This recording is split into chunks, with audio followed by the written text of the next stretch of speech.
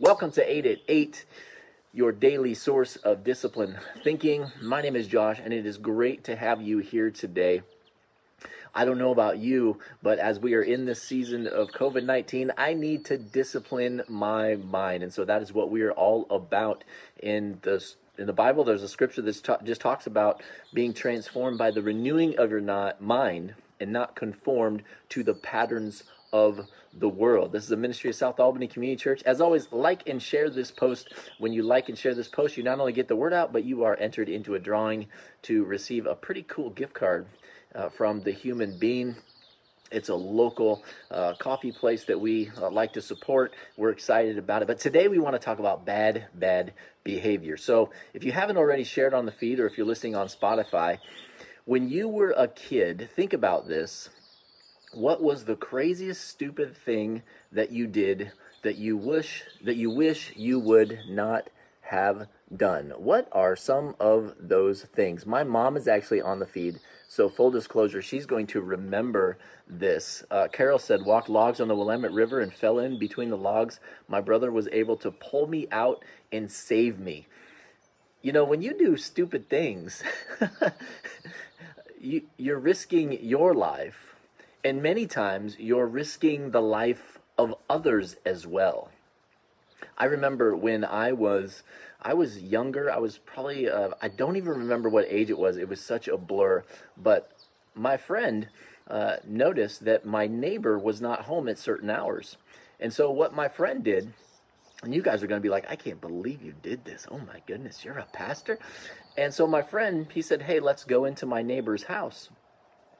And I said, I'm not comfortable with going into my neighbor's house, but I was comfortable. I just barely walked in the door, and I let him do all the dirty work. So my friend went up to my neighbor's home, and he ended up grabbing a bunch of money.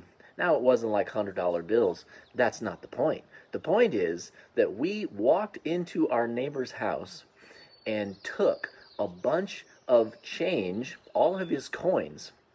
And I remember when I did that, I felt I felt the worst. I couldn't sleep that night. I was just miserable. And I remember that day specifically. I actually went downstairs and I confessed to my mom because I was so ashamed of what I had done. Sometimes we do some pretty crazy, stupid things. I remember going and giving that money back the next day. And the neighbor was so graceful. I don't know if our neighbor was Christian or not, but our neighbor was so graceful. Didn't yell and scream at me. I think our neighbor was probably pretty upset, but didn't yell and scream at me. Didn't get upset, but I ended up just giving the money back.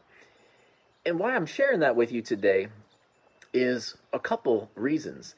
Because all of us have done stupid things. Brian says, I stole and destroyed the middle school paddle. Yes, we used to get paddled. Did anybody actually used to get spanked in school? Oh my goodness. That is like the real deal right there. Sue says, my brother and I tried to make cigarettes from dried leaves and pieces of paper. It's amazing the crazy things that we do when we're young. So hey, let's go to Psalm 1 because I love this psalm.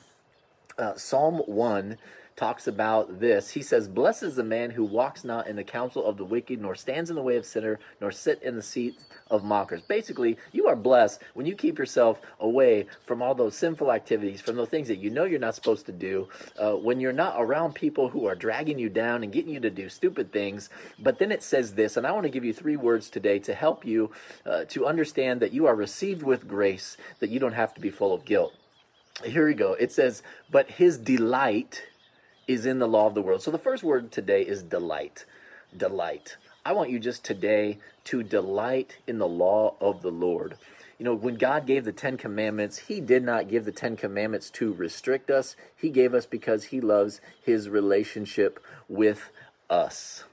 Delight. Delight in the law of the Lord. Maybe you'll even write in there right now, what is one of your favorite passages of Scripture? What is a Scripture that you always go back to that just kind of is a magnet in your life? It just draws you back.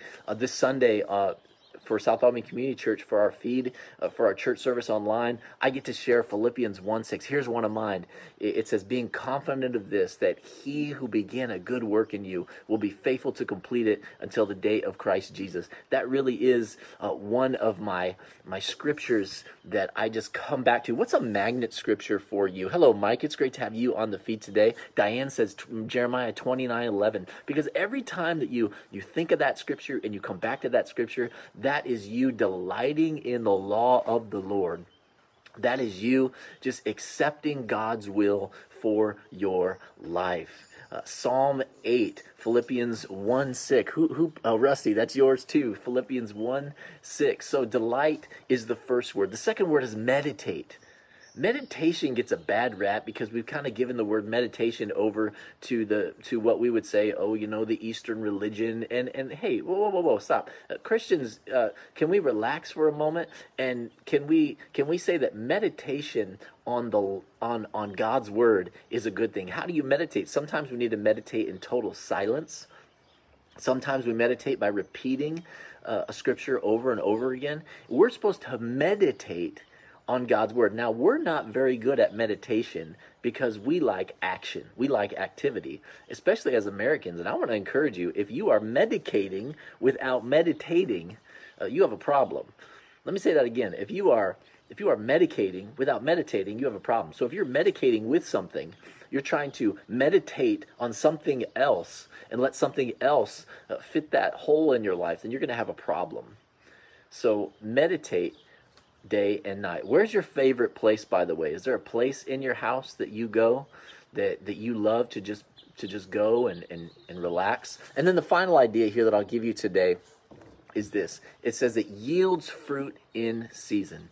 It says that he is like a tree planted by streams of water that yields fruit in season. And this is the word picture I want to give you today as I sit in front of this massive tree in my backyard. You're like a tree planted by streams of water that yields fruit in season.